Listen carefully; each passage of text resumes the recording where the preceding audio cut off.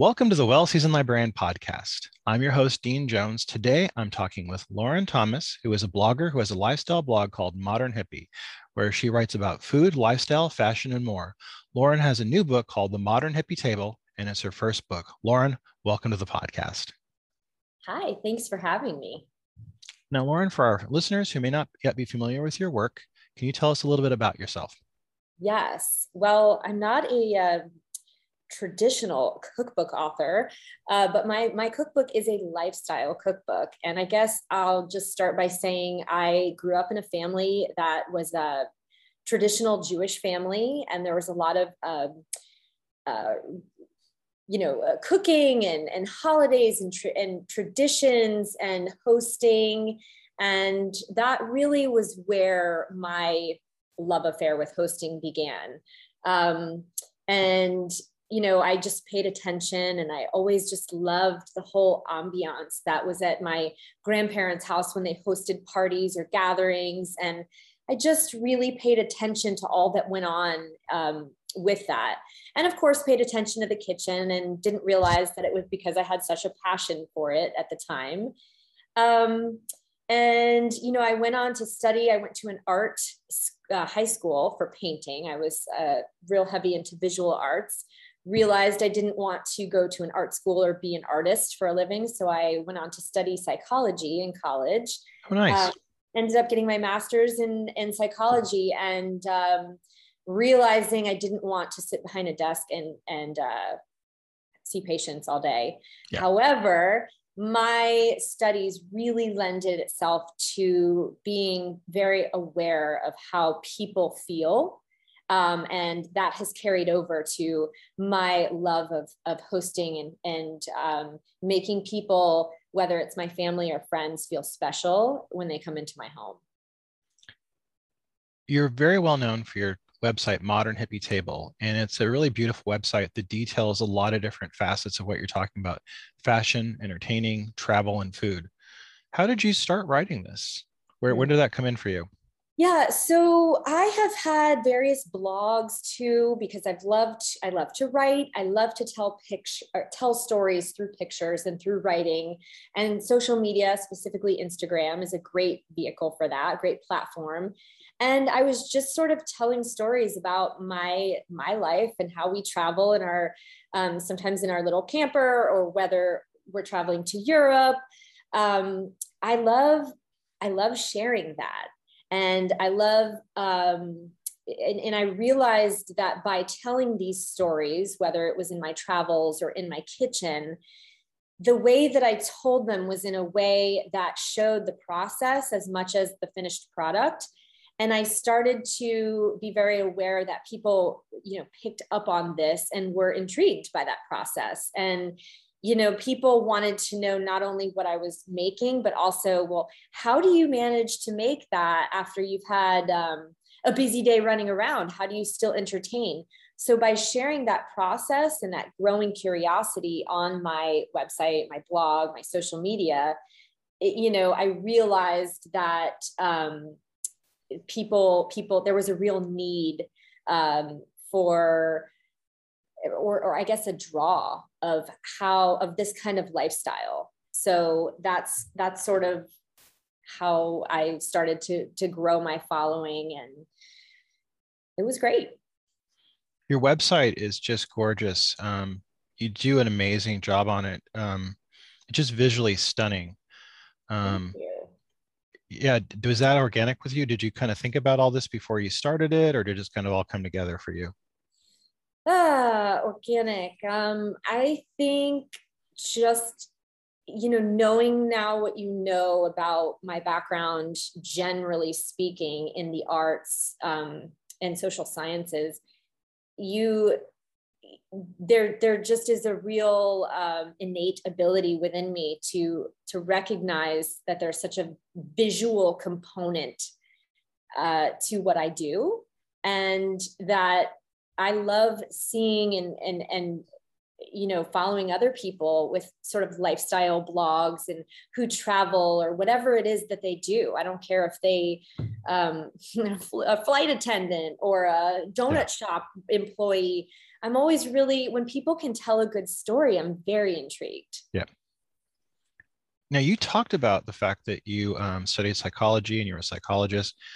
I worked with psychology students as a librarian for 17 years, and I know for a fact that it is one of the toughest things you could possibly do in your life is to be a psychology student. Mhm. And this for me ties into you talk about imposter syndrome and chasing your dreams. It's very hard to be a psychologist. And did this kind of tie into that? Because I know that getting through that process of going through all the classes, which are really, really hard, I don't think people really realize how hard psychology is to study. Mhm, Did this mhm. kind of tie into later on writing about imposter syndrome and chasing your dreams? How did that kind of struggle to get through that program? And it is a struggle. Did Yeah. that kind of led to that other thing? Yes, it did, very much so, because even though I am so proud of the finished product of this book, I am more passionate about sharing the journey that it took to get there. And I don't mean the process that it took from start to finish to, conception of the book to finishing the book. I mean the journey, and I mean the life's journey. I'm 43 years old. I'm married to an international award-winning architect, and felt like a lot of my life I was living in the passenger seat, right, Yeah. of his life, sort of lost in the roles of being a mother, being a wife. And women especially suffer with imposter syndrome more so because, well, for those of you who don't know what it means, it's when an individual doubts their skills and talents, and has a fear of being exposed as a fraud. Even the most highly trained people will tell you they feel this. And it really, it's interesting because no matter how much evidence you have otherwise, you just really struggle with, for me, I struggled with being in the driver's seat of my own story and my own life. And so when I went through some therapy myself, I realized that many of us don't set goals because we don't think we're worthy of them. And, for me, in my case, it was feeling scared of my own success versus my own failure, because I thought, what would that success look like within my family unit? What would be compromised with that? And like women like myself, we tend to identify with just being a wife or a woman and those roles that come along with it. So, and along those lines, it's easy to dream about what you want.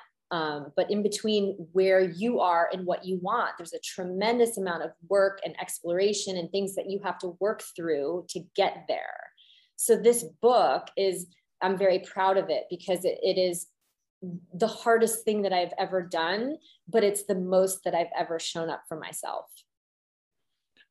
I really I really always feel like imposter syndrome doesn't get enough attention because it's really kind of it can be huge in somebody's life. It could be like a huge roadblock. I know for me, I struggled with it for many years and didn't go after being a librarian until I was 50 because of that. And because I have Mm-hmm. had lifelong learning disabilities. So for me, it was a really big struggle.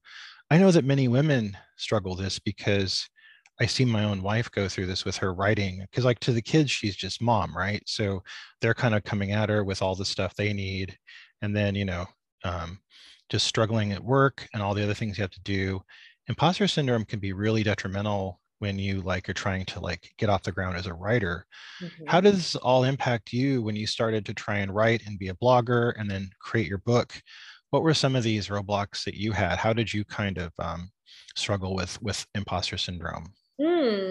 I think that we all have a personal lie that's deep rooted within us, that we tell ourselves over and over again based on experiences that in our lives, mostly from our childhood. And for me, there's a couple, but it's that I tend to give up when something gets too hard because of what I was saying before. I'm afraid of my own success, that my light is going to be too bright, for my family, because that means my success might take me away from them, Yeah. that my success might isolate me from friends who are maybe stuck and maybe are intimidated by my growth. And so I tended to take things to the point where they were about to become successful, or that I would feel like living to my fullest potential, and say, you know what, that's just too hard to take it to the next level. I had a natural products company also called Modern Hippie for every soul. And, it started exploding locally and in shops, yoga shops, surf shops, boutiques, and I was selling them online. And then all of a sudden it got to the point where I would have to start mass manufacturing them, and which meant I would have to travel and interview, this was way before COVID, interview manufacturers. And I just said, it was like I was feeling suffocated. I was like, I give up. I can't do this. It's too hard. I don't want to do it. And, so that this book was something that was so hard to me to achieve, but something I wanted so badly, that I think the breaking point for me was when I think my kids went off to school. I have two teenagers, 18 and 14 now, but they started the year at school one fall. And I just remember sitting there thinking, it feels worse to me right now to be stuck on this couch feeling like I don't have a purpose than it does for me to go through all of the hard steps to make this dream happen. So it was worse to be stuck than the fear of actually going through all these motions to get where I was. And so when that fear outweighed the other, I said, I can't stand feeling stuck for one more day. If you had any advice for men to like help the women in their lives, to kind of empower them to kind of get past that roadblock, what would you give us as advice? Wow, great question. Oh, I love this. Well, I need it because I I'm just really feel like the truest form of love is selfless love, where you support without any conditions. If you see that your wife has a passion or a dream, you really want to love her by letting her be her fullest self. And my husband was very supportive in the sense that he encouraged me. And then when I would come to him feeling guilty about the money that we were putting out for this, whenever he could sense that I was about to stop or quit or give up because it was just hard in that respect, he challenged me around that. He said, who's telling you that you're spending too much money, you or me? And who is telling you that you're not going to be as great of a mother, or that our table isn't going to be compromised, or is going to be compromised when you are cooking for the rest of the world? Who's telling you that, me, us, or you? So he really kind of encouraged me to talk things through like this at the table and really say, I love and support you. And no matter what you do, and no matter how much time it takes away, I love you, and we're here, and we love and support you. And that sort of broke any of the chains that I had built around what I was thinking was an issue, but really wasn't. So I would say that form of unconditional love and support is what a woman really needs, because she is her own worst critic. Thank you for this, because as a man, I needed to hear this to kind of help support my wife in her creative endeavors. So thank you. Oh, I love it. I love it. Where did the term modern hippie come from for you? Modern hippie is a term that I use as laid back elegance. It's not, some woman walking around, half her body, with her hair in braids and the other half the leather skirt. Mm-hmm. It's not that. It's more of a lifestyle. You can be a good hostess and a good cook and not slave away in the kitchen all day. Yeah. You can create an elegant tablescape without expensive linens. And really the essence of modern hippie is that you can make people feel really good just by being present when you're in their presence. And so, you know, kind of going back to a time when people weren't running in a million directions with travel sports, and just, you know, they you know, back then, dinner was a very important meal. You can come home after school, go play with your friends in the neighborhood, but everyone needs to be home for dinner. And there was such an importance around that we have lost in this generation, and COVID sort of brought back to the forefront. So, you know, the term modern hippie is just kind of a catchy, fun phrase for just really prioritizing family, and also for just kind of just taking a step back, creating more of those laid back atmospheres that make people feel special without feeling like you have to be stiff and have all this money and so much time. Now, the book Modern Hippie Table is not just a cookbook, as we've already said. You know, I think people could look at it and give it, you know, oh, a cookbook, but like there's so much more than that. So I want to like kind of like talk about that a bit, because for me, it's important reading the book. There's a lot in there, and decorating and creating a comfortable space. There's a lot of stuff. Can we talk about that a little bit, what you put into the book outside of the recipes? Yes, for sure. So one thing I learned about from my husband is, you know, I watch him create the designs for people in their homes. And he really always, he'll go to a piece of property with no house on it, no structure, nothing. And he'll go at different times of the day and even different seasons, and he'll get a different feel for the property or the home that he's, you know, remodeling. And he really believes that a space has a life and a soul. And so he designs with this in mind. And I really kind of, you know, related to that philosophy, because when people come into your home, I really want them to experience all of their senses without really even knowing that they are, but I want them to smell. I want them to see, I want them to hear, and just everything around them. When they come into my home, I take responsibility for my table, for how I am. Am I stressed? Am I cleaning? Am I running around my kitchen with ingredients and stuff everywhere? Or did I carefully plan a little bit ahead of time so that most of the meal or parts of the meal were cooked, so that when they come in, I have a cocktail ready? Or, you know, I have thought about the table. And this goes for just my family too. I really am conscious of what I bring and the energy that I bring to the space and the table.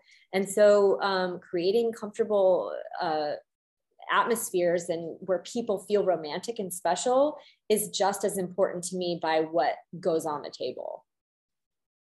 There's a lot to unpack with this book, but I want to talk about one specific part that for me was an epiphany. That was like, it was one of those right place, right time kind of things. You talk about planning and how planning is so integral to creating events and creating times in your life. Can you talk about that a little bit? Yeah. I think planning, people say, oh my God, plan. I don't have to plan one other thing in my life. And that's why they steer clear a lot of times of, you know, making a recipe from a book, and they just kind of like put on the table whatever's easy. I think planning is really just about being intentional. It's respecting yourself as the host, as much as it is respecting your guests. And all it's doing is saying, you know, I knew you were coming and I thought about you showing up. So I took a little bit of time into thinking about my recipe and thinking about how you felt when you came in to my house. And so that to me is like another form of respect. So that even if I'm making, let's say, that's why I love using recipes that are making a meal that has maybe something that roasted for a few hours, but then, so then I'll make a more complicated side. For example, I'm not making complicated main with a complicated appetite or side.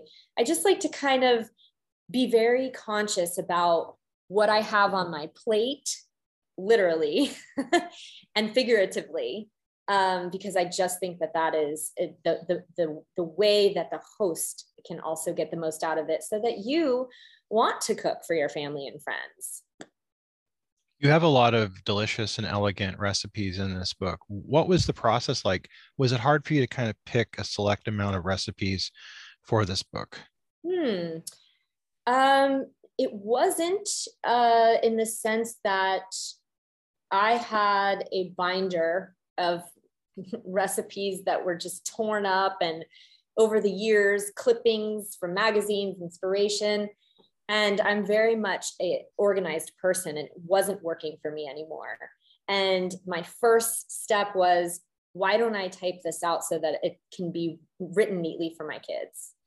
And then, because I'm such a visual storyteller, it just started evolving into, I would take my own pictures of my own recipes or family recipes and put them in the binder with the recipe. And then I started offering tips, and I thought, wow, like this is a really special way to present something in a book form like this. And so I started taking the recipes that either my kids really loved, or that were family for generations, or some that I made up, and putting them all together. And I guess I chose, some have great stories behind them, like where in my travels I would eat somewhere and try to just recreate that taste in my kitchen, not knowing the recipes. And then others are just, a little bit of my mom mixed in with a little bit of my grandmother, and, my twist in that, and how recipes have ebbed and flowed and changed over the generations. So those are the ones I really chose for this book. The Collective Book Studio in Oakland did a great job with this book. What was it like working with them on your first book during the quarantine, which must have added some challenges as well? I had a great experience with them. I hadn't heard before about partnership publishing, and it's basically where you the author and the publisher are partners in the process. So you are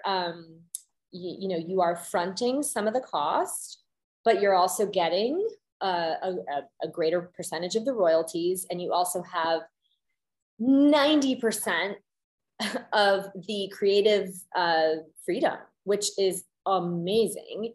They collaborated with me at every step of the way. I had the final say in everything. And when I caught their attention, I flew out to Oakland during the pandemic. I said, I have to meet with you to make sure I feel the energy and that this is the right fit. And it was. It's a woman-owned publisher. And her passion for what she does was very relatable to me, and we chose each other. And they just have blown me away with my with what they've done as far as my expectations. I mean, their editorial team, their design team, it's just been incredible. I've enjoyed it so much. The photography for the book by Christy Hort was fantastic. Did you have a hand in the photography? Were you able to kind of direct it? For sure. And that's a funny story, because I wrote this book completely backwards. I had no idea how to write a book. People say, well, how did you know? I didn't. I had no idea. So I went, and there was a photographer that lives in my neighborhood. He's a fashion photographer.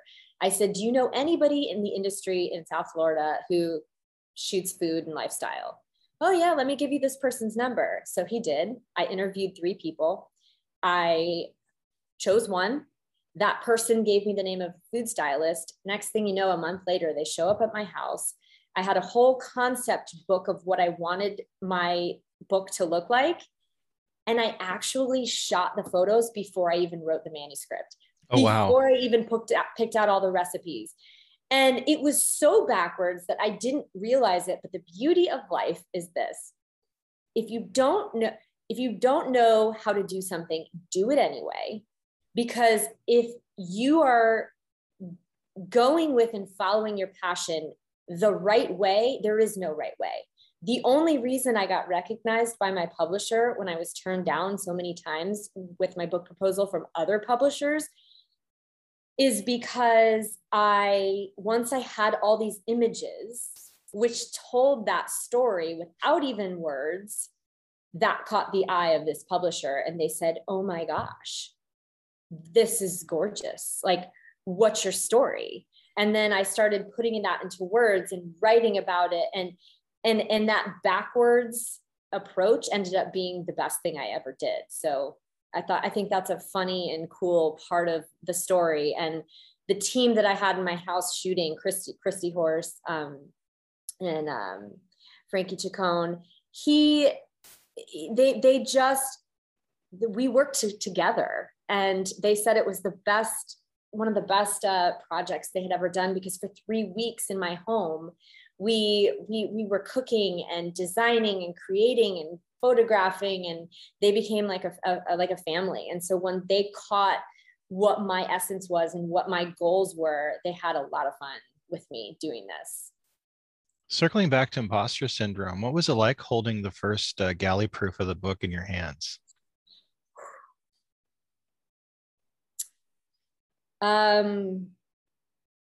Funny enough, when I received the first hand-bound copy, I was emotionless, and it really struck me. I said, well, aren't I supposed to cry or like be super proud? Like, how am I supposed to be right now? Because I'm really not feeling anything. And once I processed that with my husband, it was sort of a delayed reaction of I just wasn't allowing myself to believe that I had truly created this, that it wasn't real. And it wasn't until really like after kind of reviews started coming in, and I'm not talking about just like, from forward reviews or influencers or people in the industry, but also too like my family and my kids and the people who saw me working hard on this. It's sort of like they gave me permission to say, Mom, this is incredible, or look what you created. And then my daughter said, Mom, on my college application, I wrote that my dad's an architect, and now I can say my mom's an author. And that just like the floodgates opened, and the emotion came out of me that, oh my gosh, that yes, that's who I am. I am a published author. And from that point on, I felt, okay, I need to really feel this, because you can never write your first book again. Now, I want to ask too, who are some of your favorite cooking and lifestyle authors that you like to read? Okay, so published, I think there's I've always really, one of the more famous ones is Giada. Giada was the first one to me who came out with like a lifestyle book 10 plus years ago, lifestyle cookbook, where she had nuggets and tidbits between the chapters of what was in her purse, tips on how to eat out. How did she eat when she traveled? What did she pack? What did she do on the plane? And I really was so much more drawn to those tidbits in the book than I was even some of the recipes. And I thought, wow, she just gave people permission to talk about the process. It's like Laird Hamilton's a famous surfer, and everyone loves to watch him surf, but I really want to know, and people want to know, what do you eat for breakfast? What is your fuel? People want to know what my husband is, how he draws, more than they want to see the finished rendering of their house. It's like, oh, wow, let me see you draw. Right. So, yeah, the process behind how that's all done is just equally as important. And yeah.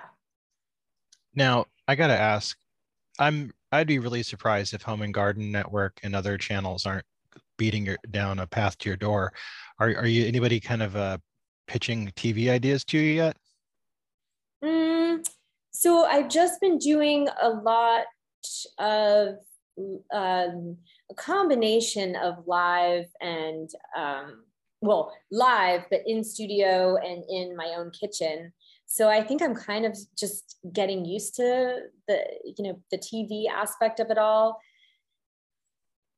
Would you want to do that if they were offered? Yeah, it's a good question. I enjoy being live in person more than I do in a studio. So I would enjoy interacting with other people, feeding off other people's energy more so than I'm in a kitchen showing and demoing. I like that too, but I would be more interested in sort of a collaboration with my husband where we are, because we're just such a creative duo that feed off of each other, and I'm really proud of that, and I love we process a lot together. That sounds wonderful. Yeah. I would want to see that. That sounds great. Oh, great. I just want to say, getting back to, I diverted a little bit as far as influences. There are so many. No, I diverted. There are so many people right now on social media who don't have published cookbooks, who maybe are thinking about it, but the content that people are creating right now is just unbelievable. It's like when Pixar came to the cartoon world, right? It's like Instagram and Reels and TikTok are making this. A lot of these bloggers and people are influencing me and how I am showing and teaching and creating. So there's a lot of influence from that. I think there's a huge trend towards that social media world, which a lot of people push and resist against. But it's just the next season of cooking and creating. And so I would have to say that a lot of my influences are just people like me who are at home and who aren't famous, living their life and showing. And that's what I love about, writing Modern Hippie is I just wanted it to be fun and relatable for the average woman at home who is, most of her entertaining are small gatherings. Do you have any favorite vloggers? Yes, I love Half Baked Harvest on Instagram. Yes. Easy allergy-free recipes, Kayla Capiello. She's actually publishing a book right now. She is wonderful and great. Foods of Jane. She's just a great. All these people are great recipe developers and content creators, and I really look up to their just the way that they're showing what they're creating. And I'm trying to think of lifestyle. I'm not so into, in fact, I'm a little turned off by people who try on clothes and, I'm just, there's not so much of an organicness to that. I love watching what people are cooking in and saying, I want that. Yeah. And so the more relatable bloggers are the ones that I am most impressed with or influenced by. Now, I know this is an unfair question because you're on tour for your first book, but what's next for you? Ooh, it's not unfair. What the vision with this was, this is a cookbook by genre, but it's more a lifestyle. And for me, the vision was a series of lifestyle books that started with the table and the kitchen. The next one that I had in my vision was The Modern Hippie Traveler. And that is one that documents our travels and our bowless road chief camper, which is like a silver bullet style tow behind camper that we travel throughout the country, and we leave it somewhere and fly home and then fly back and drive it some more. And I love creating recipes, campfire recipes, and cooking in very small spaces. So that was actually slated to be my next book, but I've had so much fun in the food and entertaining aspect of all of this that I'm sort of talking with my publisher about like shifting a little bit and doing more of a board focused book, food board and design. Oh, Which has nice. like truly been part of my passion, but different, unique, not just this new trend of butter board kind of thing. I'm not talking Yeah. about the trend. I'm talking about beautiful, entertaining concepts, combining very interesting ingredients and concepts like serving cocktails and adult finger foods, meaning I say adult finger foods and it sounds naughty, but it's like, for example, like little, ooey gooey grilled cheese bites with Manhattan shots on a board or something, just different ways of, because now I just got invited to something next week in my neighborhood called a board party. Mm-hmm. And I thought, oh my gosh, like so up my alley. And all of these people were commenting what they were going to bring on a board. And one was a bruschetta board, and one was a donut board, and one was a pizza board. And so it's kind of taking like food, serving and entertaining and like in a pop art kind of a way and making it aesthetically pleasing. And I really can see that vision for my next book now. That sounds wonderful. I'm looking forward to that already. Please do that. Yeah, thank you so much. I really want to thank you, Lauren, for being on the podcast and also for the insights you gave me today. I feel like I got a great twofer, so thank you. Oh my gosh, you asked such important questions, and you are doing such a beautiful thing by asking these questions and by from a male perspective, how do I help empower my wife or my significant other, because that makes for the best relationships, right? When you can both be living your truest and best life and supporting each other, that's a beautiful thing. So thank you for asking that. Well, I don't want to downplay it. You may have saved my marriage, so thank you. Well, you know what? This book pretty much saved mine. So very nice. Lauren, thank you for being on the podcast. I look forward to seeing more from you, and I hope we can have you on the podcast again. Thank you. I will look forward to that.